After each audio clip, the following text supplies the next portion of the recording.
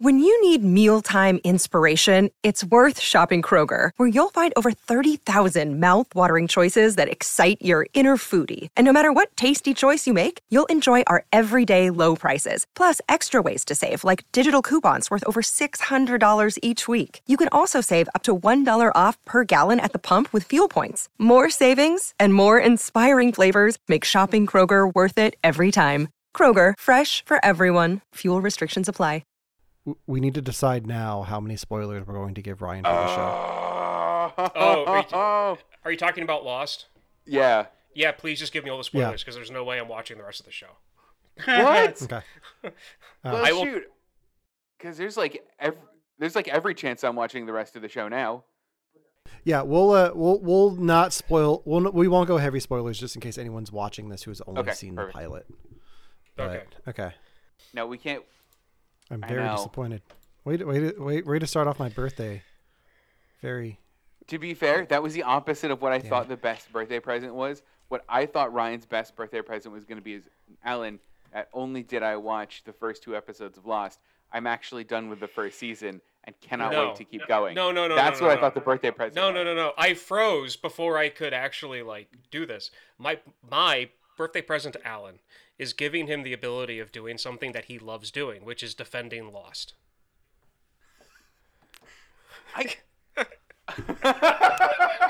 go. See what I mean? I'm going to end up defending it too, though. I'm going to be on Alan's side. This is going to be a weirdly unbalanced podcast. Let's talk about movies. This is candy for my brain. If you want to talk movies, well, guess what? We on the same thing. You gotta watch this podcast. Hey, everybody. Welcome to You Have to Watch This Podcast. I'm Alan. I'm Ryan. And I'm Devin. And today, it's my birthday. Happy birthday! Oh, thanks, guys. You didn't have to. Today we're talking. It is my birthday. So I decided I'm going to pick whatever I want to watch for the show, and so I picked the pilot episode of Lost that Ryan had never seen, but Devin and I have seen. And it's also Devin's birthday on Friday, so it is. Happy birthday, Devin! Oh, thanks, man. If you're listening to this on Friday, wish Devin a happy birthday. That would be incredible. Please do, because I'm gonna be having it. I'm gonna be having a day. I'm not ready to turn 34 yet. Yeah. No. Ryan's birthday's not until June, which is why we made him watch Lost. Poor Ryan. Yeah, but before we get into that, this is the part of the show where we usually talk about things that we watched in the past week. We didn't have much, but there is some breaking movie news that we want to talk about. We're going to talk about the Oscar nominations for a bit. Oscar nominations came out yesterday, and I tried watching them live, but I wasn't able to catch them all. Devin, you watched them live, correct? I did, and it definitely wasn't during work hours. Definitely not. I watched them live. It was great. Yeah. I kind of get a pass with that at work because... it's like your job, right? Kind of. We definitely ended up talking about it in one of the classes as people were filtering in, just talking about the nominations. I can't wait to hear your guys' take on it. I really can't. What do we want to? What jumps out to you guys? I know before the show, at the beginning of the show here, you guys were talking about Godzilla. Godzilla -1 got some nominations. It did. What did it get nominated for? I believe, effects. Let me scroll down here. Okay, can we talk about effects actually? Because for best visual effect, we have The Creator, Godzilla -1, Guardians of the Galaxy Volume 3, Mission Impossible: Dead Reckoning Part 1, and Napoleon. Mm-hmm. Immediately, my mind goes no to Napoleon, no to The Creator because I don't know what it is, no to Guardians 3, and no to Mission Impossible. The only one I've seen on this is Guardians 3, but I don't know that Guardians 3 did anything that any Marvel didn't do, and Napoleon. Okay. I will defend The Creator here for a second. The Creator was one of my favorite movies of last year. and I think the visual effects in this are, for the budget the film had, they are phenomenal. It's a lower budget, shot on different like not cinema grade cameras, but like more consumer grade cameras. It looks phenomenal. And the visual effects in it are fantastic. I have not seen Godzilla -1. I'll agree with you on Napoleon, Mission Impossible, and Guardians. Like there's nothing there that really wows me. I was more impressed with the poster of Guardians 3 in my Lightbox than I was the visual effects of Guardians. But at the same time, there's a lot of Rocket in that, so I can see Guardians getting it for Rocket Raccoon. But my pick for this one is probably the creator. I have not seen Godzilla -1 though, so. Okay, so I've seen Godzilla -1. I've seen the creator, not seen any of the other ones. It really, to me, and I know the awards. I don't know how they do it, but I would like to, between the creator and Godzilla -1, whichever one had the smallest budget should get the award. That's how I see it. I would like Godzilla -1 to get it, but if the creator was dealing with a smaller budget than that, then yeah, like for what they were able to pull off, definitely. Because I know the numbers for Godzilla, the official numbers for Godzilla -1 has not come out yet, as far as I know. Because originally it was supposed to be under like 15 million, but then the director was like, "I wish I had that much." So we don't know. We don't know what their official budget was. The creator had a budget of $80 million. Oh, wow.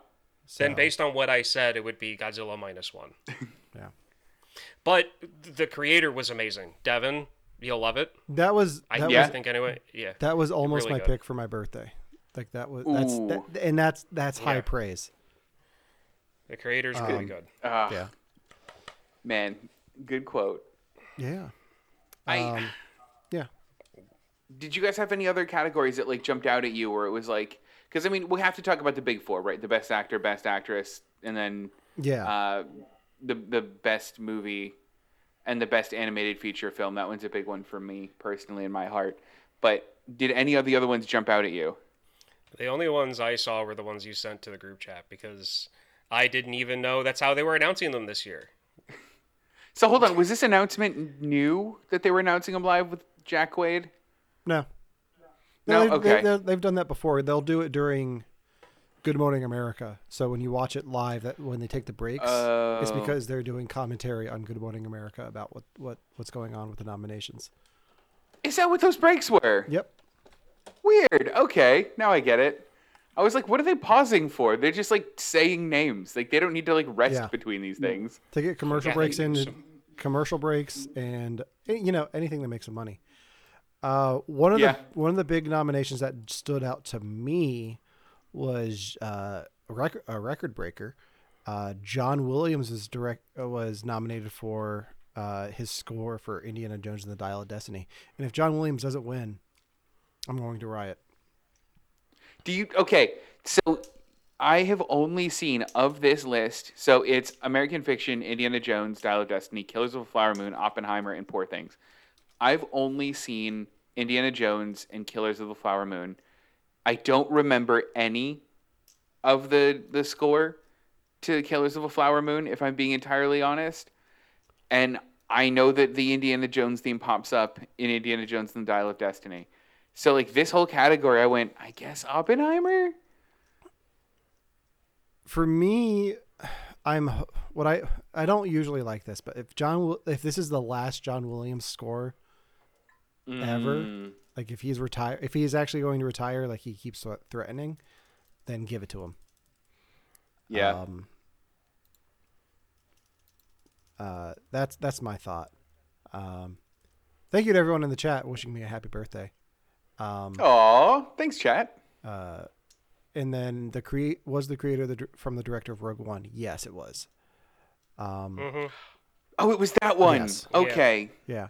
So, in my mind, I've mixed up the creator and the artist. I believe the silent movie one. Yeah. I have those. So when you said creator, I thought artist. Don't worry about it. I'm having a day. You're good.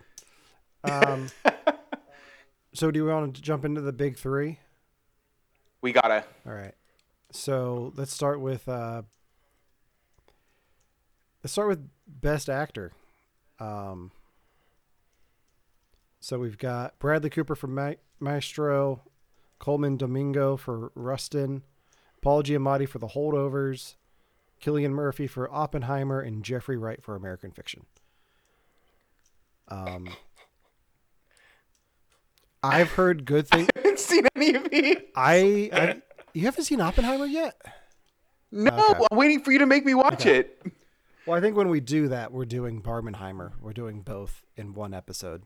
We gotta do it. I've heard good. That's the only one I've seen is Oppenheimer. I will plan on watching more of them, but I've heard good things about Paul Giamatti in The Holdovers. He won for the Golden Globe. I've seen great things about Jeffrey Wright in American Fiction, which I'm excited to check out as well.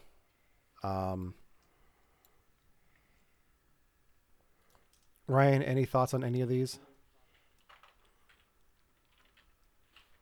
Oppenheimer. Okay. Because I haven't seen any of them. Yeah. Well, so, I heard an interview with Carey Mulligan, who plays opposite Bradley Cooper in Maestro. She was on one of the podcasts I listened to, and she made me really interested in that movie because of apparently how deep Bradley Cooper got into that role. Oh, like, yeah. Apparently he got like way into it and was like, when we're on a call, you only refer to me by my name or my character's name or something. He also spent 7 years learning to conduct music. What? Yeah. So the method acting stuff is what it is, but to put 7 years into learning a skill like that, I'll give you props for that. Like that's worthy. That's incredible. That's worthy of a nomination, if not a win. If this acting thing doesn't work out for him, he always has something now to fall back on. You fall back on conductor. I mean, he's also the director of Maestro. So, well, if that doesn't work out either, he has something else to fall back on. Is it good? Have you guys heard anything about Maestro? When I went out to New Jersey for the holidays, my aunt and uncle were going to sit down and watch it after we left. Of course they were. I need to check it out, but they had heard good things. So. Oh yeah. I haven't seen it yet. It's on Netflix. I'm going to do what I always do and watch all of the Best Picture nominees. I really want to do that this year. That's my challenge. We may not do them all on the show, but let's talk about leading actress in the leading role. We've got Annette Bening in Nyad, Lily Gladstone in Killers of the Flower Moon, Sandra Holler in Anatomy of a Fall, Carey Mulligan in Maestro, and Emma Stone in Poor Things. I've only seen Killers of the Flower Moon. So. I mean, listen, it's going to be Lily Gladstone. It's going to be Lily Gladstone or I Riot. I think the big news from this category is the omission, which is a lot of people expected Margot Robbie to get nominated for Barbie, and she did not. Is there a limit on how many nominations there can be? They do 5. They do 5 nominations. Okay. I don't know, because I love what Margot Robbie did with Barbie. And I think that what I'm worried about is that people are taking it as like it's too like superficial of a role, or it's not like a deep enough role. Like someone playing Barbie can't give a deep performance. But I really think she does. I don't know. I like her performance in here. I think the weird thing that comes out of that story is she didn't get nominated for it, but Ryan Gosling got nominated for Ken for supporting actor, which is very, very interesting. Well, my favorite take on that is that's literally the plot of the Barbie movie. That's what I said when I messaged. I mean, that's what I said is when you sent it. And to be honest, now that I've heard who the nominees are for Best Actress, I feel like what is it? Pretty Things. Poor Things. Poor Things. I really feel that I feel that movie. Not that it shouldn't be around. Not that it shouldn't, get the nominations that it's getting. I feel like that movie has kind of like sucked up the space that Barbie would have taken if it didn't like come out yet. That's not a bad read on that, honestly. I can see that. Because didn't that movie recently come out? I mean, it's like Poor Things. It came out in award season, so like November. Yeah, okay. So, yeah. Like if that movie would have been held like maybe like a month and a half more before that it was officially released, I feel like Barbie would be taking some of these spots that they weren't nominated for that Poor Things is in. That's a good read on that. I actually really like that. Because from the trailers I've seen, that movie seems to be a bit more like mainstream art type film. Yeah. Mm-hmm. And I feel like that's why it's getting a lot of the nominations that it's in, because of its style, not, well, I mean, again, I haven't seen it, so I'm just going to stop my thoughts on it there. No, you're good. So then the big category is the Best Picture. So the nominees for Best Picture are American Fiction, Anatomy of a Fall, Barbie. So Barbie did get nominated here. The Holdovers, nice. Killers of the Flower Moon, Maestro, Oppenheimer, Past Lives, Poor Things, and The Zone of Interest. I've seen 3 of these. So I've got 7 to watch before the Oscars. Yeah, I've seen 2. I'm going for The Zone of Interest. That one is also on the Best Foreign Film list. And that makes me really curious that it also crossed over to Best Picture. I just randomly said one of the titles. I have no... Hold on, do you know what it's about? No idea. Give me one sentence.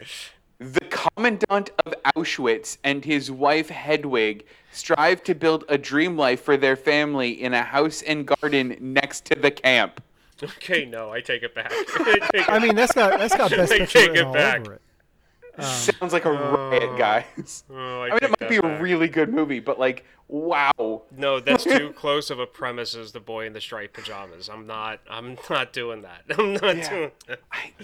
I have such a hard time knowing which one I want to win. Like, American Fiction doesn't come out until 2nd of February here. Okay. So I can't watch it in theaters yet, but I'm super curious about it.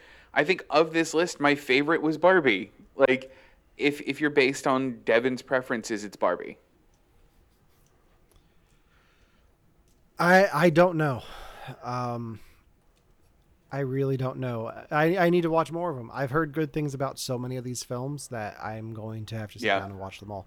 If you're new to You Have to Watch This podcast, every year we do an Oscars bet where we calculate. We each make our own ballots, and then whoever has the most wins at the end of the night wins the Oscar bet and gets to pick out whatever movie they want to do on the show.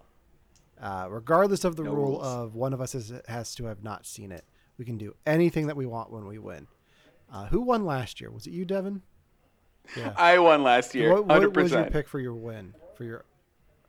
I think did I make us watch Jurassic Park? No. I made us watch some movie that we had all already seen because I wanted to talk about it. I'll have to go back through our programming, but that was my concessions. We've all seen it. I never did do your Oscar win. Did we not do my Oscar win? I'm sure we did. I don't think we did.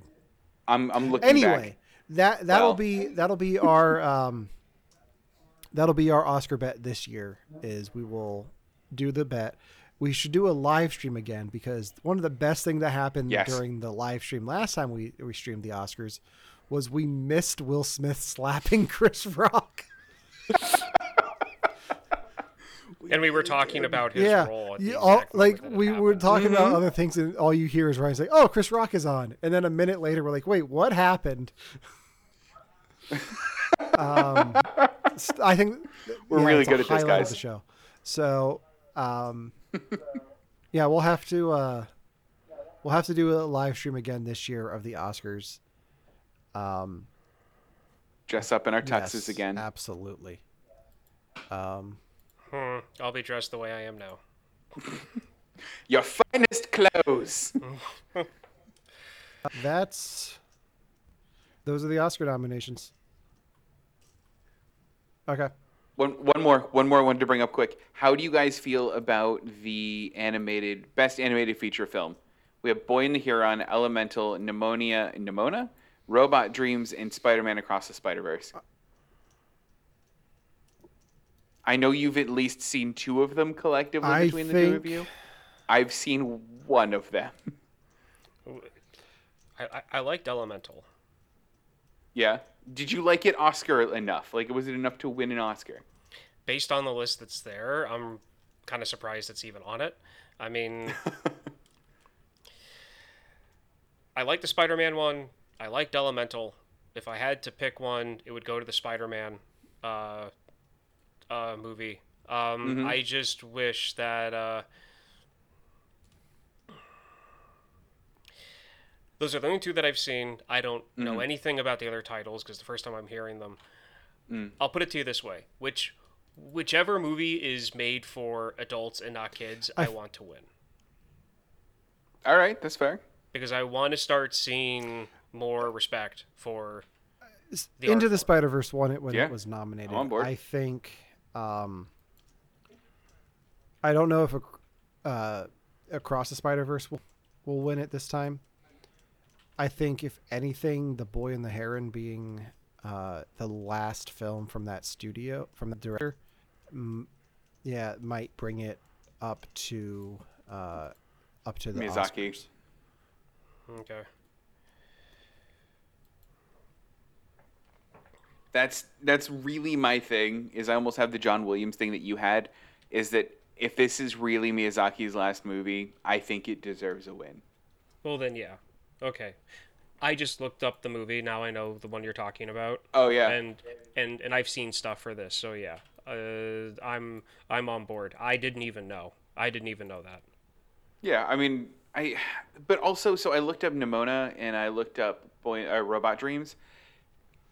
This is going to be super like subjective, but it's definitely an art style that they both have, that like Adventure Time has, that like Steven Universe has, where like it's very kind of flat, not very shaded. There's like thick, heavy outlines on the characters, and it's really like a style that's been in vogue lately that I think works well in the TV format. I think is really difficult to work in a feature length film format. They did that for a movie? They did that for 2 movies. Yeah, I'm looking at, like, I went to Google and I pulled up just Google images of it, and that's a movie and not a show. Yeah, I mean, it looks like it's a show. I mean, maybe it's great. It's probably great, but like, it's the style for me. Like, I think that there is an artwork to animation. I'm off of my high horse now. I want the other one to win. Those are the Oscar nominations. Those are our brief thoughts on them. Stay tuned for our Oscar bet info, and we'll post our ballots online as well. It'll be a lot of fun. This is always a fun time of year. I will be reporting back on which films I've watched as I watch them going into the Oscars. But until then, Devin, it's time to go back. Got to go back to the island. Yeah.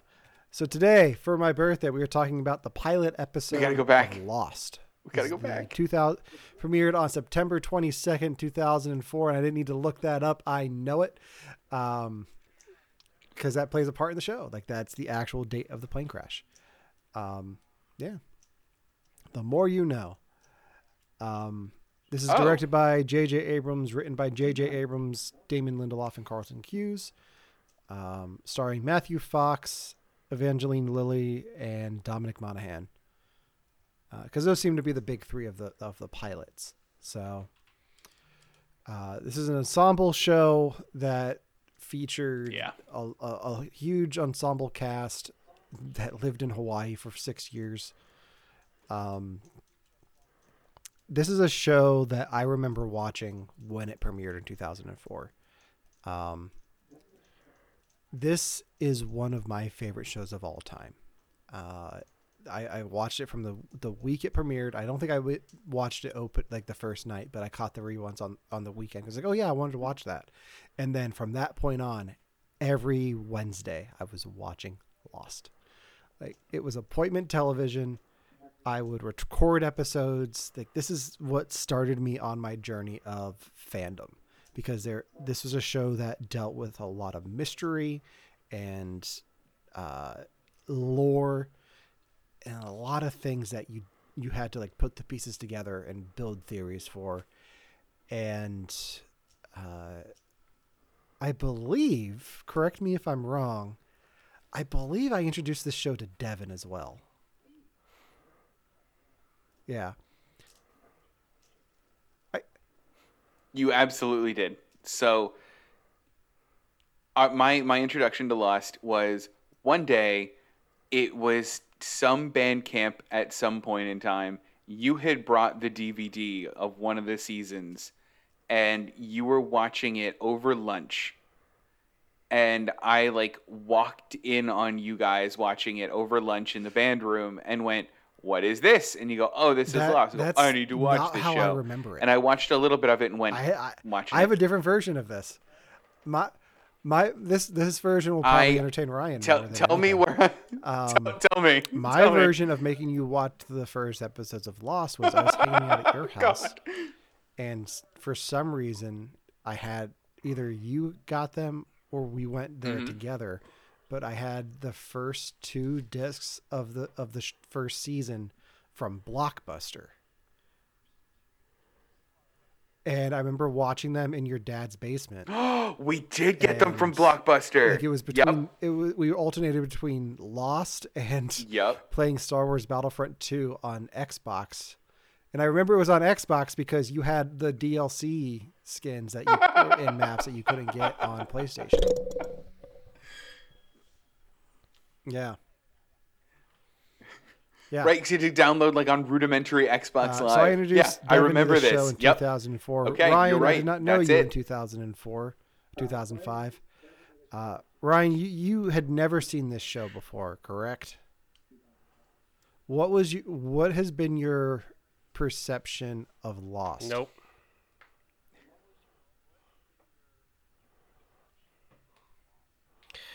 Well, you two are the first people that I've met that I have like a somewhat of a close friendship with that actually like the show. Everyone else that I've ever really known, all have always talked about Lost the same way people talk about Game of Thrones. So expand on it just a little bit. Show starts off great, a lot of mystery, a lot of characters. Eventually, the show deludes into more about personal relationships and character growth, and leaves all of the and it doesn't leave all of the mystery behind, but it leaves certain aspects of the mystery behind, and becomes too cryptic with it, and then just slowly turns away from what a lot of the people who I knew or know what they liked about the show turned away from. So they did too. Okay. That is an interesting take. I want to get into that a little later, but that's an interesting take. So what we're going to do is we're going to avoid spoilers for most of this review. We're going to focus on the first 2 episodes of Lost, which are Pilot Part 1 and 2, which is just the standard industry title of a show like this is Pilot, but also kind of works in the sense of the show. Does. Because it's the only time where you get to see the pilot of the plane, Oceanic 815. I'm so impressed you just know this. I just watched these episodes too. I don't remember Oceanic 815. Yeah. Oceanic 815, yeah. Flight 815. Wow. So yeah, if you're not familiar with the show Lost, in the pilot episode, Oceanic Flight 815 crashes on an island in the Pacific. The survivors find the cockpit and learn a group of the survivors find the pilot, and he tells them they were 1,000 miles off course when they crashed. So no one's going to be able to find them. And there's something in the jungle that no one knows about. That's part one of the pilot. Part two is they find it. They take the transceiver from the cockpit that they got from the pilot and take it further into the island to try to send out a signal. The signal is being blocked because something is already broadcasting from the island. And what's being broadcast is a message in French saying they're all dead. Send help. That has been playing on a loop for 16 years. That's pretty much the pilot in a nutshell. It's a good description. Devin, is this the first time you've revisited the pilot since you watched Lost the first time? Absolutely. Okay. This is the third or fourth time I've watched it. What did you think of the pilot revisiting it 20 years later? I was of two minds. So it was enjoyable the whole time. Like, don't for a second think that I didn't have a lot of fun going back to this pilot, because it was great. But knowing as much as I know about the series, it was so fun to see these characters in this version of themselves, because the characters progress so much throughout the entire show. But it's also... I also enjoyed pretending I didn't know what some of the twists were anymore, where they'd be like, there's something in the woods. And I'm like, oh, what could it be? And like, I know what it is. I know it's in the woods. Fine. Or they're like, yeah. What does it mean in French that they're all dead? And I'm like, I don't know. And of course I do. But like, in my mind, I kept thinking like how much fun I had with the mysteries of this show as they kept popping up, and how he'll do like these. I mean, this is, I think, where J.J. Abrams came up with that black box thing, right? And like, he keeps doing like little versions of that, where like even the opening shot, you get Jack laying down. Well, where is he? Why is he laying down like that? And then there's his dog. What is this dog? Why is he in the woods with a dog? And then he like slowly gets up, and you're like, oh, why is he on a beach? And then like they slowly reveal a plane. You're like, what happened here? And like, it's that slow trickle of like questions and answers I loved. I have a real question. quick. Yeah. I want to just acknowledge the chat and thank my sister for just commenting all of the numbers in the chat. Oh, well done. Happy birthday. All right, Ryan, your question. Yeah, what's up? Okay, so I've always heard this about J.J. Abrams, about the whole like black box or mystery box thing that he does with his filming. And to be honest, Devin, your description of it makes me more curious about what exactly that is, because I've seen the Star Wars movies that he's done multiple times. People have said that he's done it in those films. You just described it, and I need to ask. Yeah. What is the J.J. Abrams mystery box, black box thing? So I'm trying.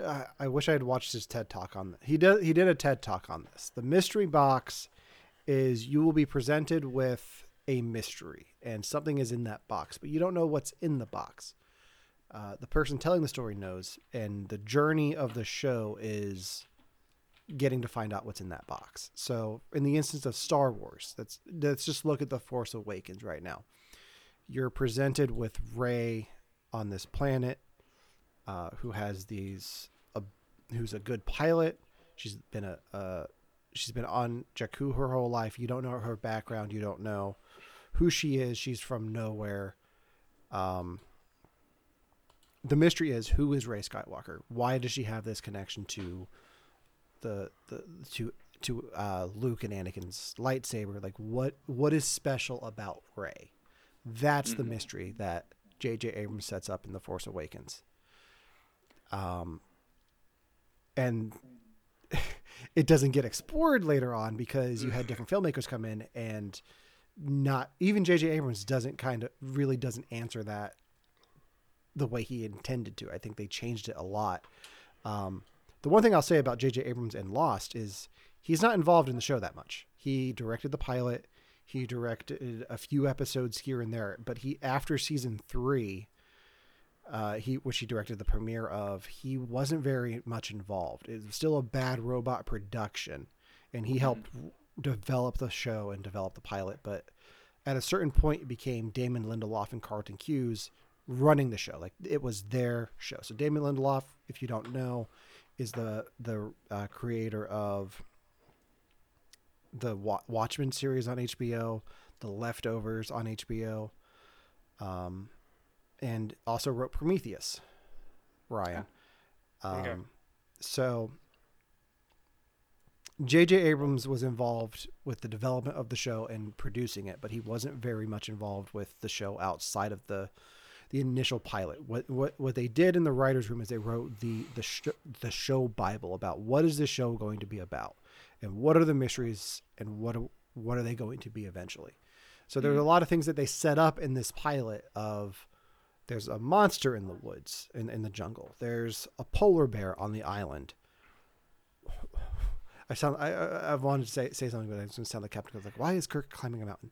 Why is there a polar bear on the island?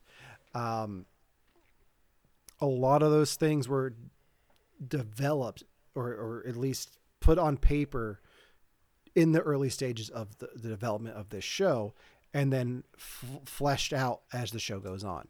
I think one of the things that you don't get from these first 2 episodes is there are other people on the island. You get a little bit of that with the broadcast, but why are there others on the island? I think was something that they're like, they're not alone on this island. Why? And that's something they developed over the first few seasons. So does that answer your question about the mystery box? Like, there's a mystery that the answer is known to the creators, but not the audience. And it's the journey of the story is getting to that. So that mystery, like solving that mystery. Mm-hmm. Okay. So that's how I always assumed the majority of everything has always been written. No, and that's fair. But okay, so the thing is, the thing with J.J. Abrams, have you seen Mission Impossible 3? Yes. That he directed. The Rabbit's Foot. Okay. The device that Philip Seymour Hoffman wants in Mission Impossible 3. Yes. I don't know why I'm doing this. It's like a USB drive. That's why I think I'm doing this. It's about to, yeah. They never tell you what's in that. Like, you don't have to know what's in the mystery box. The thing is, like, there is a mystery there that you can answer, but you don't have to. But it leaves the audience wondering, like, what is this? Like, that's what draws them in. I will say, I think Lost does a good job of solving most of the mysteries for you, and the ones that people don't know, they just don't go deep enough into the lore. I mean, I'm going to put my foot down right now. I get one of my biggest pet peeves about this show, and I revisited my pet peeves list while I was watching this, is I hate the people that go, well, they didn't answer the questions. Yes, they do. I'm sorry you didn't like the answers you got. Because everything gets an answer, but whether or not you agree with this is the answer to this question is a whole other thing. Like, some of the answers to this show are of a scientific nature. Some of the answers to the show are of a spiritual nature, and that's okay. Watching the pilot again, I think every question that is proposed in the pilot is answered on the show. Yeah. You learn why there's a polar bear. You learn what the thing is in the woods. You learn about the French broadcast. And there's a moment in the pilot that I always forget about that kind of sums up the show in general, like the overarching mystery of the show and what is behind everything. There's a moment that, Devin, do you know which moment I'm talking about? I have an idea, but you go ahead. I'll let you know if I was right or wrong. Yeah, you were right. Yeah. There's a moment with a character named John Locke, who you don't get to see much in the pilot, who's one of the most interesting characters on the show. That kind of sets up, like, the one is black, one is white. The backgammon scene kind of sets up something that is explored in the show later on. Ryan, I'm gonna have to send you J.J. Abrams' TED Talk about Mystery Box to just for you to better understand. I hope I'm doing a good job of explaining it. Well, I think I mean, because it sounds like he took, I mean, as of right now, with the way that I'm processing it, I don't mean to make it sound like it's nothing. If I end up making it sound that way, I apologize. I'm looking it up now so I can get it right. It's okay. It seriously sounds like he made up a name for something that had already existed. That's like 99% of made-up names, though. I mean, that's... I know, but like that phrase is like contributed to him. Well, what if we... Okay, so what if I compare and contrast like a typical 3-act structure for you? Because like... And I won't get to like movie theory, right? But like typically, you start a movie with like a person in their element, right? Then an inciting incident happens where that person can no longer be the person they were prior to this, right? So but in the Barbie in this movie, scenario, that thing that happens is like revolving around an object. Not even around an object, around a mystery. No. I think I got it wrong. I got it wrong. Okay. Let me just make sure I can find this. So I think okay. Yeah, so I've got it wrong completely. Like Ryan, you are right. Oh. Like that is just what basic story writing is, and that's why I looked this up. But the idea of the mystery box is an unopened mystery box represents infinite possibilities, infinite hope, infinite potential. To J.J. Abrams, an unopened mystery box represents infinite possibility, infinite hope, infinite potential. Mystery is the catalyst of imagination. It's more important than knowledge, and mystery boxes are in everything. The blank page is a mystery box waiting to be filled with spirit, thought, and emotion. Going to the movies, watching the lights go down is a mystery box.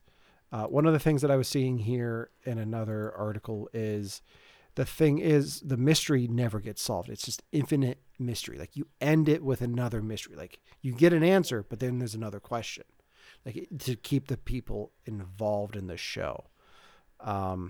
Basic premise: keep me from watching a show.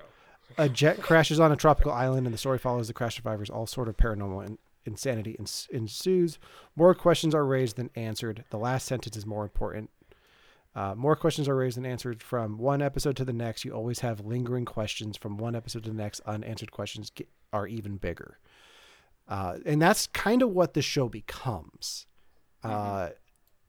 even into the final season.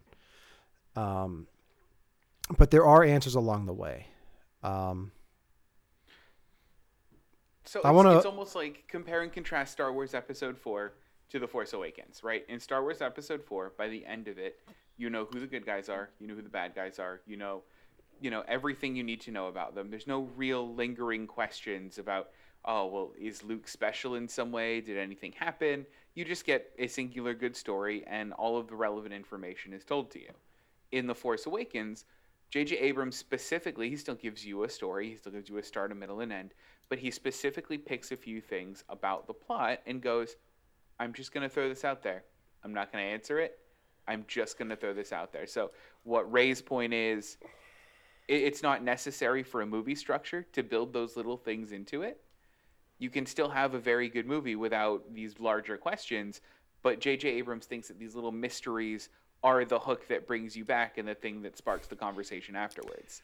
Okay. Did you just quote Blues Traveler? Yeah, I did. Yeah, baby.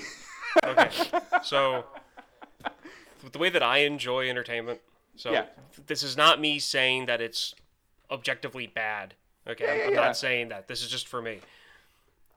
That explains why I've never been able to put a pin in it, and now I have. I've never been able to fully explain why J.J. Abrams stuff is very hit or miss for me, and I think I know why now. And it's because I like The Force Awakens. I really do, but I have a problem rewatching it because of those mystery box moments that never really fully get answered later on. Yeah, I get that, because The Force Awakens had so much potential going forward, and it's almost like they took a lightsaber and just threw it off the cliff next one. Well, I mean, that's what the director of the second one said, exactly what he did. I mean, he wanted a scene. I'm aware. Yeah. I love it. I want to apologize to Ryan, because I realize I did a disservice to you, Ryan, that I did not do. That Devin was given an opportunity that you were not when I first made him watch this show. So when I watched this show for the podcast, I started watching it on Amazon, and then the commercials came on in a bad spot and interrupted Michael Giacchino's score. And I was like, you know what? No, I'm not. Why am I doing this? I own it on DVD. So I put in the DVDs. I'm going to read off, Devin, I'm going to read off the first 4 episodes of this show outside of the pilot. The other 2 episodes on the first disc of this show are Tabula Rasa, which deals with Jack helping the U.S. Marshal who's injured. And like some flashbacks of him and his dad. And then episode 4 is titled Walkabout. Walkabout is the John Locke episode that introduces you to John Locke, and was the moment of the show where I'm like, I need to watch the rest of this. I need to know what's going on. Like that, like outside of the pilot, that's the episode that I'm like, oh wow, weird stuff is going on this island. So Ryan, I would implore you to watch, even if you don't watch Tabula Rasa, watch episode 4, Walkabout, because I'm very interested to get your take on that. Because it's one of the best twists in television history, in my opinion. And I've watched a lot of television. I mean, and they hint at it, right? When John Locke is sitting with, I can't remember his name, Walt. And he goes, want to know his secret? And then it cuts away, and like old me was like, oh, what is his secret? I know what his secret is. Yeah. That's what his secret is, and it's really, really interesting, and it makes me like that character.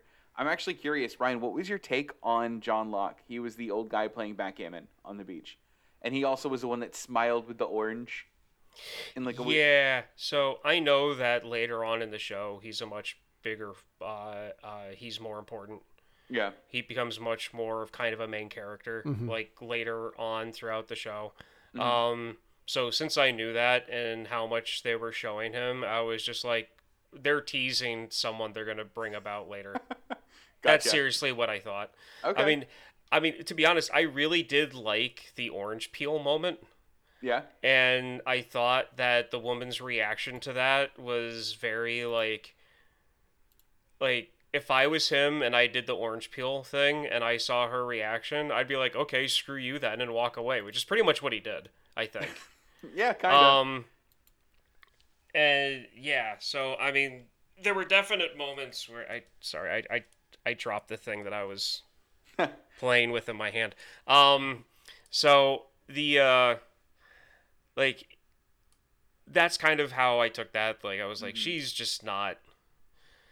She needs to. I mean, granted, I know that they all just survived a plane crash, and they're probably like seeing, like body parts on the beach, so they're probably not in the right headspace. But like, like you look over and like a moment like that, it's just one of those moments of just like ridiculousness. Like, like you just stole the boots off, is off a corpse, and you look up and there's some guy staring at you. And he smiles, and there's an orange peel. I mean, you gotta laugh. Did anyone stand out to you guys? So one of my favorite parts of this was revisiting these characters that I love. I love all of these characters, and for very different reasons. But like, Alan, was there anybody special that you were like, this person again? And Ryan, did anybody at all stand out to be like, I want to know what their deal is a little bit more? Like, even if it's just, I'll ask you off the podcast. Yeah, no, there was someone that I was really interested in. And he's not going to be in the rest of the show. So, what? I mean... Who is it? The pilot? Yeah. Like I was going to say, who gets introduced that's not going to be really... I thought you were like, it's Vincent. It's the dog. Yeah, no, not the dog. I wouldn't be so quick to say that the pilot doesn't show up in the show again. Don't you be so quick to judge, Ryan. Oh, is that Mr. Smoke? No. What? Mr. Smoke? What does Smoke have to do with Lost at all? You two stop. You two stop. This show's been out since 2004. This show's been out. Yeah. No, he's not the smoke monster. No. Okay. No, the pilot does show up again in it. He shows up in flashbacks. One of the things that the pilot one of the things that the pilot doesn't do that the show does from this point on is every episode is a character-centric episode. So the next episode, episode 3, is a Jack-centric episode where you get flashbacks of Jack's life. You get to see Jack before he was on the island, and it tells a story that has similar themes and leads into what is happening on the island. Same thing with Walkabout, which is the John Locke episode. It tells you a story about John Locke before he was on the island to introduce you to this character and what his secret is. They go through that for every character that you meet on this show. So you get a Sayid episode, you get a Sawyer episode, you get a Charlie, Kate, Shannon and Boone kind of get lumped together because they're brother and sister. Even Jin and Sun get their own. Yeah. Mm-hmm. Walt and Michael, like they all get their own centric episodes. Yeah. So, and that's one thing that the pilot doesn't really explore that much. You get into part 2 of the pilot, and it does give you the flashbacks of the crash from everyone's point of view in the different scenes. But from this point on, the show starts focusing on each character individually. Well, that's something I do know that the show does. That there's a decent amount of flashbacks. There's something called, I guess, flash forwards and like flash sideways eventually towards the end of the show. Like, yes. I know that it does all of that. And I remember distinctly one person I used to know actually kind of somewhat complaining about that. The fact that, like, there was, I guess, a handful of episodes that they were like, half the episode, it's like half the episode was a flashback, and then you're back in normal time. But then if you would have missed like these 5 seconds in the episode, none of it would have made sense. Yeah. I mean, that's one of the like very, very, very few quotes I remember some of my old friends telling me about. This is a show that this is a show that was not designed for the cell phone generation. It also does it was made in 2004, so obviously, I mean, it's not because we were, there wasn't, like, it was, like you said, TV by appointment. You made a point to watch it. Like, my wife, when she was younger, her and her best friend, I think, would watch, like, One Tree Hill, I think it was. Yeah. And during the commercial breaks, like, they'd be on the phone together, wouldn't say a word. And then when the commercial breaks hit, they would talk about what they were just saw, and then when it would pick back up again, they'd fall quiet again on the phone. Yeah. So one of the things about that, like the mysteries and the character investment of the show, is really what hooked me in. Like, I like watching it. I thought it was more the mystery that was having me come back every week. But rewatching it the first time around, like this is the first show I rewatched before the final season because I was like, there's a lot here to unpack. I want to revisit all of this before the final season. Mm-hmm. Doing that, I realized this show is about the characters and how they change, how the island changes them from who they were before and who they are after. That's what the show is really about. It's about the characters. And I think if you know enough like the first season of Lost was one of the biggest hits of television history. It won the Emmy for drama that year. It became a pop culture phenomenon to the point where that year at the Emmys, Conan O'Brien's making jokes about NBC passing on Lost. And then the next year when they do the opening sketch at the Emmys where it's Conan O'Brien crashes on an island and he meets Hurley, and they find a hatch in the jungle that will take Conan to the Emmys. And he's like, you coming with me? And he's just like, nah, dude, we weren't invited this year. Oh man, I remember that. Do you remember that? Yeah, I remember that.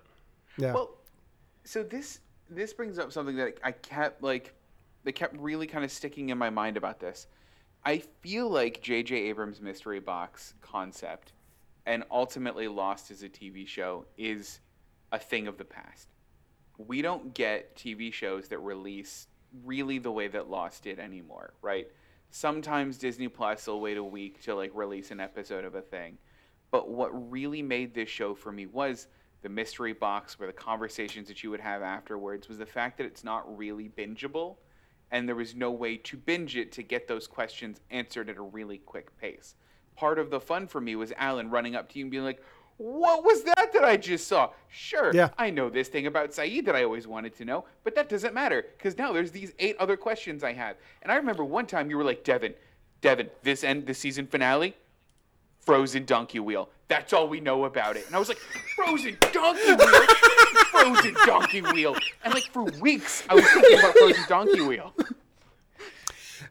I forgot about the frozen donkey wheel. I never forget about the frozen donkey wheel. Oh, man. Because they were teasing, like, yeah, they would troll the internet, because this was not late enough the internet didn't exist. Like, they were on Twitter talking about season finale, guys. Frozen donkey wheel.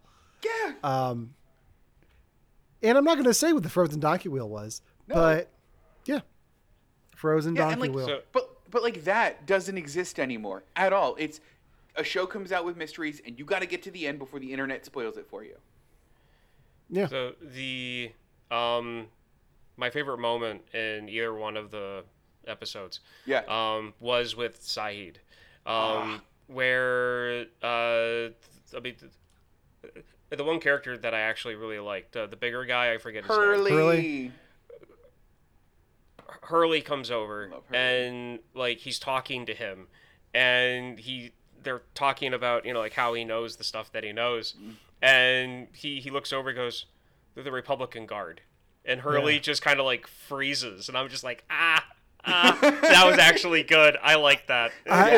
Ryan, if nothing else, I implore you to watch the show just for Hurley. Just for Hurley. Just watch the show for Hurley, and you will not be disappointed. Oh, he's so good.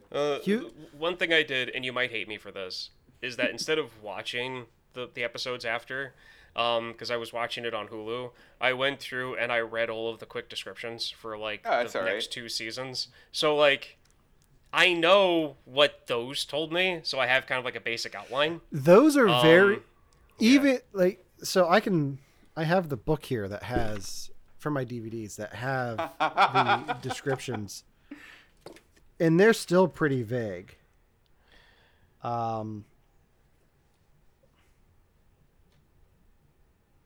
Yeah, they're still pretty vague. So they don't really give you much. No. And I think that even the online ones are even worse. Like the tail section. Yeah. Yeah. Well, when I watched the DVD, I got a commercial about for season 2, and there's no new footage in it. It's just like the survivors will find out they're not the survivors they think. They're not the survivors they think. And it's like, that's such a weird way to promote the second season. It really is. But yeah, I remember by season 2, everyone was invested in what's in the hatch. Yeah. Which you don't get to see the hatch in this, but it just, I don't know. Are you guys with me that like this kind of show wouldn't be either as big of a hit or made this way, and that this was really a relic of its time? It definitely is, because even I'm trying to think of anything that's close to it now, and the only thing I can think of is Game of Thrones. But even that had the books that you could follow along with. So if we're not talking about like in terms of cultural relevance and cultural impact, just in terms of storytelling, I feel like a lot of Netflix shows, so a lot of the Netflix mysteries, Netflix dramas, do a little bit like this, where the beginning of an episode will be really interesting and really great. the middle 30 minutes of an episode will be completely boring and almost nothing, but they'll set up a mystery at the very, very end of the episode so they get you to click on the next episode again and continue your binge. I feel like that's the only thing that does it that way now. So Stranger Things. It's exactly Stranger Things. Or, there was a couple of other shows that I was using as an example back when this was my hot button issue. But that's how Stranger Things is, where it's 30 minutes of almost nothing, and then a twist at the end. You're I gotta watch the next one. I think the one that does it now is Only Murders in the Building. And maybe that's why I'm so inclined to like that show, is because that does set up a new mystery at the end of every episode. You learn more, but then it does set up well, wait, what about this? But that's also just a whodunit, so it's a bit different. Westworld came up on a list of things that do mystery boxes. That was one. That was also a Bad Robot production. That's fair. So Ryan, if you don't like the mystery box thing too much, was this every time the show asked a question where you're nope? Ask what question? It was oh, there's a mysterious thing in the woods, or oh, there's a mysterious voice, or oh, what is that? Every time the show is here's a grand thing. I don't even see it like that. All I see is setup. I see setup. Yeah. Because it's a pilot. And to me, that's just a setup. Just what it does. The pilot of Will and Grace sets up the rest of the show.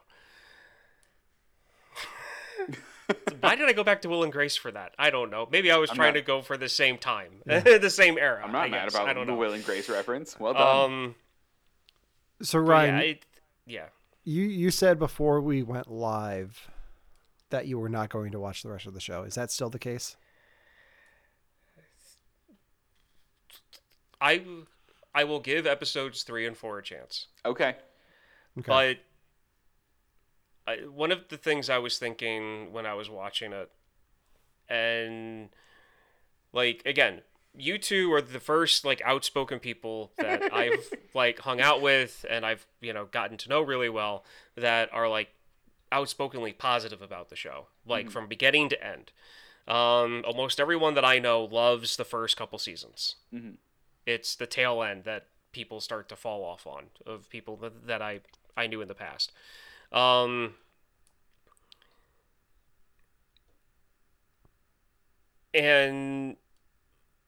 the one thing that's making me kind of is whenever I've seen people talk about it online who bring up issues that they've had with it. Alan, you've said this thing a couple times. The one thing that kind of prevents me from being yeah, sure, I'll dive right into this is the lore. There's lore. You need to pay more attention to the lore. Is all of that lore explained in the show? Or are there aspects of things that you need to get answers from some other source? It's a weird thing. If you want to deep dive in, everything you need to know for the show is in the show. You just have to be patient and watch all 6 seasons. If you want to dive more into some things, they did alternate reality games between seasons 3 and 4, and then between 4 and 5 that I played. One was Find Oceanic 815 or Oceanic 815, where each week you would have to go in and play different games and solve different mysteries to do this expand, just deep dives into this journey of this crew looking for the wreckage of Oceanic 815. Mm-hmm. Not necessary for the show. Adds a little bit if you the alternate reality games were more like a comic book tie-in to Star Wars. If you want to learn more about how Captain Phasma escaped Starkiller Base in The Force Awakens, read the comic book. But you don't need to know that for The Last Jedi. She survived. That's all you need to know. There's that stuff. If you want to learn more about the people behind the Dharma Initiative, there's stuff about that online. Even to the point where when you watch the finale and there's all these unanswered questions, they released a prologue that just straight up answers all of the questions that you have. But Ryan, you also have the benefit of asking me about things that happen on Lost. One of the stories. Oh man, I'm going to tell the story on the show. Whatever. Do it. She can't get mad at me. She got mad at me last week. She's not getting mad at me again this week. It's your birthday. When my wife and I had just started talking, I don't even think we were dating at this point. She was at a party and Lost came up, and they were trying to figure out what was the name of the show that the two characters that showed up in season 3 that were in for like 5 episodes and then killed off. What was the name of the show that they were on? And they couldn't think of it. And it was stumping everyone at this party. And she called me at like 11:30 at night to be like, hey, what was the name of that show on Lost? And she didn't even have to finish the question. And I was like, Expose. She's like, thank you.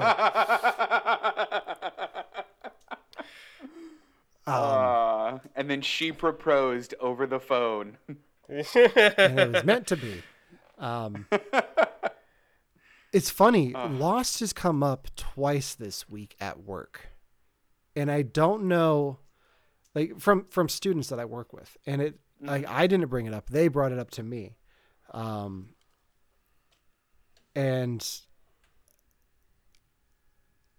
a lot of them are like, do you like Lost, like the whole thing, or just the like parts of it? I was like, I like the whole thing. I will tell you where the show goes wrong and why it ended so quickly. Because it hits the point where they do flashback episodes for every character, and then they do a flashback episode dedicated to Jack's tattoo, and then the network was like, okay, guys, we should think about wrapping this up. Like, what's the end game here? And then that's when they planned out the next 3 seasons. Like, this is how we're going to get to the end of the show. This is the story that we're going to follow from here on out. And that's when the show started heading towards its ending. Because the mystery box works to a point, but if you keep going at mystery after mystery after mystery with no end in sight, there's no point. Like, if you're going to keep going, if Lost is still on the air 20 years later, I would probably have stopped watching. Yeah.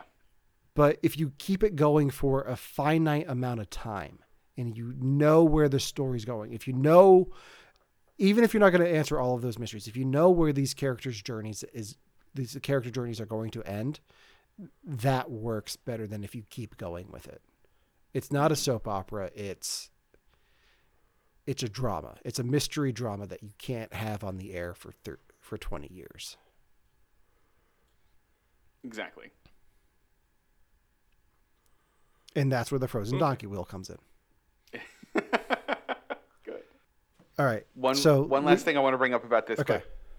My favorite part of this is that it very much takes place in a very definite time and place where you can definitely tell it's post 9/11, specifically because of Sayid. how everyone reacts to Sayid, and even sometimes like the camera pans to Sayid, and I'm like, okay, I know what you think we're supposed to be feeling here, post 9/11 America, but this is fine now. This is okay. I think it was very interesting for them to, like, they play into that a little bit. Yeah. But it's not what the character Sayid becomes. Like, it's very interesting that they did that and then made the character what he is. And I think he's one of the more interesting characters on the show. He was the one that I was immediately drawn to again. Like, yeah. Like, like Ryan, you said you were drawn to the pilot. Like, the second Sayid went on the screen, I'm like, oh, Sayid. I love him. This was the first time I've watched this show since I've watched Lord of the Rings. So seeing, was he Merry or Pippin? He was. I love how no one knows. Like, Devin, you're the resident Lord of the Rings fan, and you still don't know if he's Merry or Pippin. Nah, he's one of them. He's certainly one of them. But seeing him snort heroin in the loo, It's He's Hobbit married. dust. Hobbit dust. He's married? He's married. Okay. Yeah, he's married. Did you He's like his definitely character? married after snorting that stuff. Did you like his character, Ryan? Was he fun for you? He was the. I was like, oh, the first. As soon as he was on screen and he started talking, I'm like, oh, a generic 311 band member stand-in. Like, I went straight Not to even. the band 311. Like, It's not even. It's more Oasis once you get into like the Graf Shaft stuff. oh, that's sad. That scene of him like walking along, going, "You all, everybody," like that, like lives rent free in my head all the time. Doesn't to me. I love it. It's so cringe. It's incredible. That's why I like it. Yeah, I used to have that song on my iTunes. I don't have it anymore. I have to look and see if I can get it again. I will say, a good majority of the music on my phone is the soundtrack to Lost. And not just the soundtrack, the scores to Lost. I have every score for every season on my phone. A lot of it, like a good chunk of my playlist that I play to fall asleep, is from Lost. Okay, I know exactly two things on the piano. Yeah, I can, if I have to, can pull out a little bit of Heart and Soul, but I can also pull out the like sad theme. Yep, the Life and Death theme from Lost, because you taught me to play it. I did. At a nursing home, I think. Oh, I did. That's right. Yeah, it was at Green Ridge. Yeah. Yeah. No, that I can play that. I can play the. I could play the. There's No Place Like Home piece from this. They're just now starting to release the soundtracks on vinyl. The one I have here is the Lost Live in Concert that Michael Giacchino did. Ah, that's cool. Which has a lot of the songs that I do fall asleep to on here. Like, not because they're boring, but just because it's like very peaceful and sad and violins and stuff. But oh man, I'm glad I opened this because that's cool. Yeah. But this is one of my highlights of my Lost collection is this. Yeah. 3-piece vinyl set. So Michael Giacchino's done a lot. I mean, I know that's not a hot take. That's like ice cold, but like he's done a lot.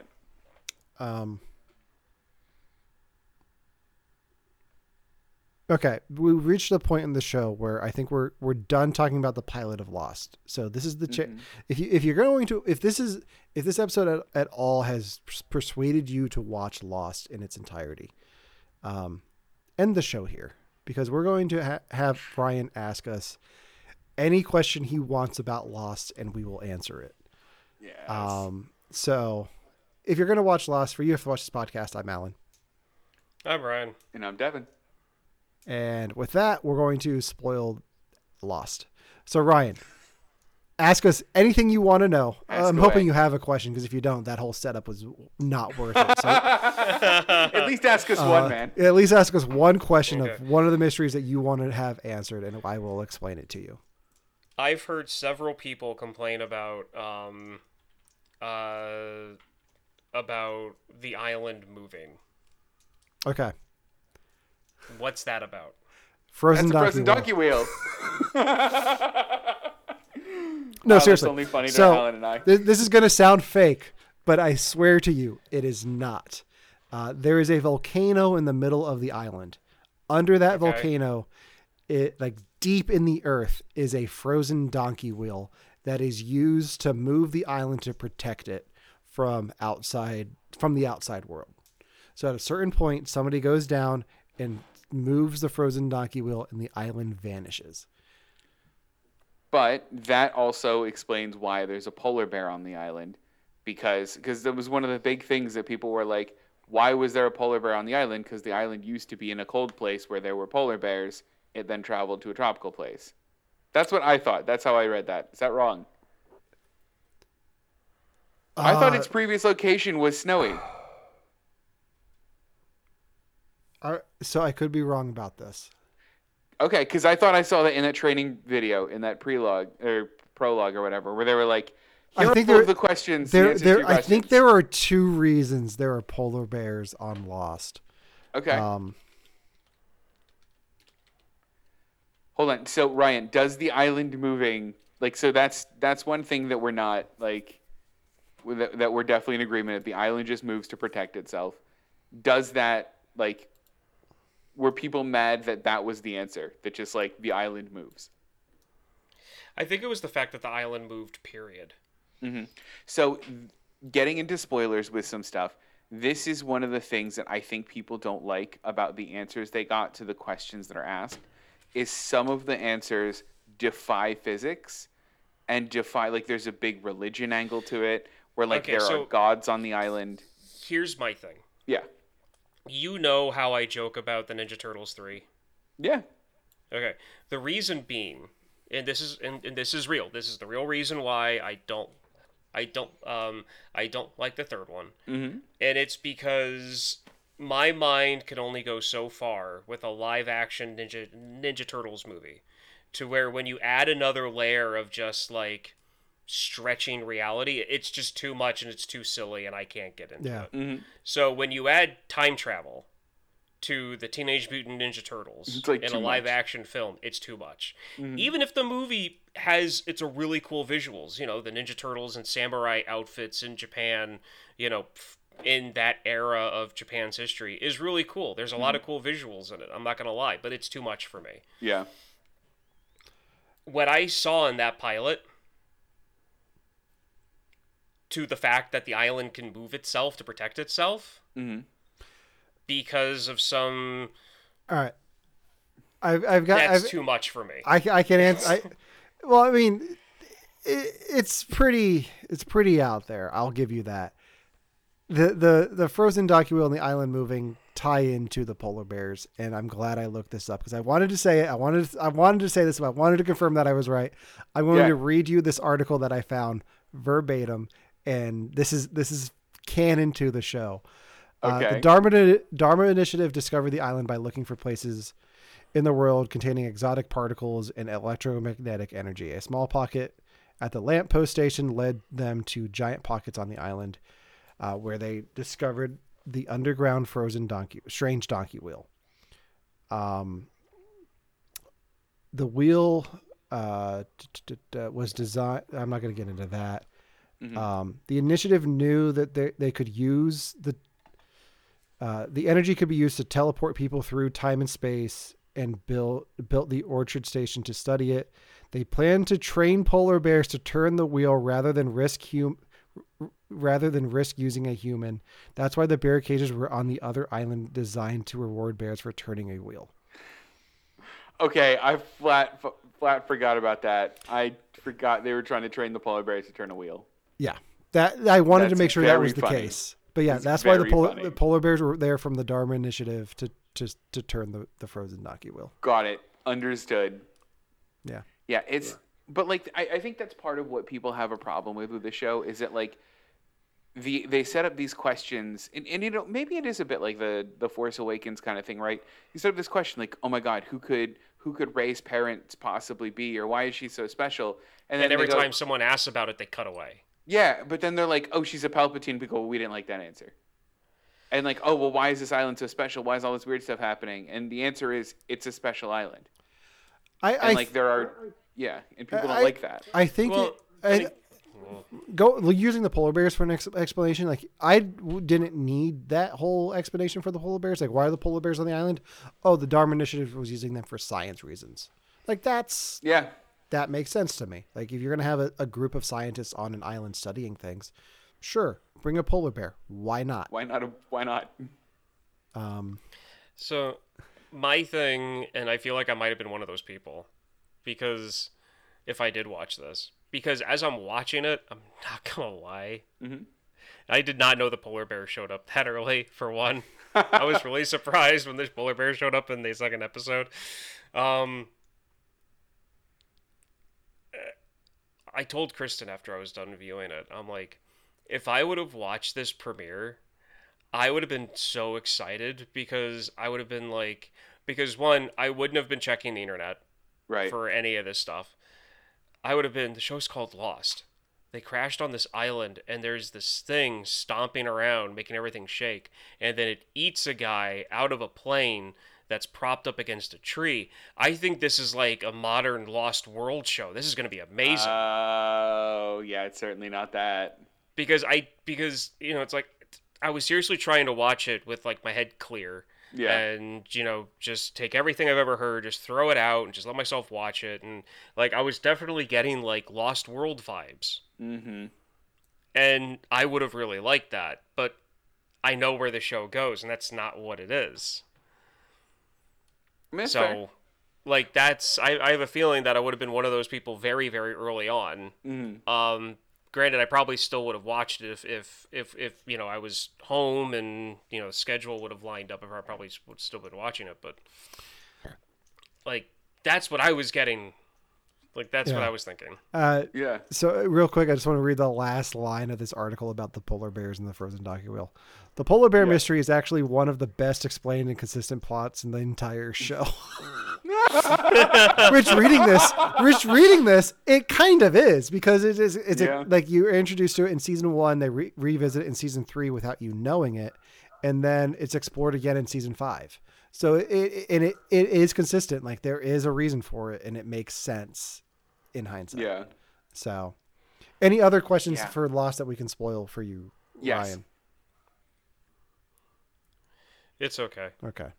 All right. That was a good question. That's a good one, though. All right. Well, that officially does it for You Have to Watch This podcast.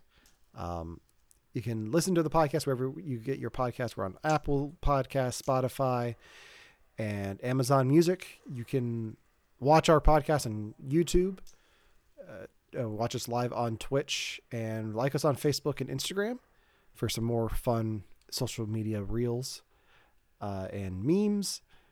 And also check out all the other Rum Runners Podcast Network podcasts, including maybe the one Devin and I do, just exploring the rest of Lost. Maybe. I really want to after watching this, by the way. I do too. Like, I'm all in now. I held off on watching more of this until we talked about it. We still need to come up. Exact same. We need to talk about what the show will look like and have a like actual angle for it. Because if it's just rewatching Lost, that's one thing. But I want to try to put a spin on it. You have to Lost this podcast. You have to go back podcast. We'll get there. We'll workshop the name.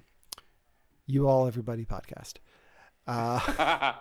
Until next time, for You Have to Watch This podcast, I'm Alan. I'm Ryan. And I'm Devin. And happy birthday, Devin. Wait. I forgot. Whose pick's next? Ryan? What's your next pick? Yeah, it's Ryan. Ghost. Oh, yeah, that's right. Oh, yeah! Ghost. Tune in next week for Ghost. For You Have to Watch This podcast, I'm Alan. I'm Ryan. And I'm Devin. And if we can't live together, we're going to die alone. That's from Lost. It's touching. It's really touching.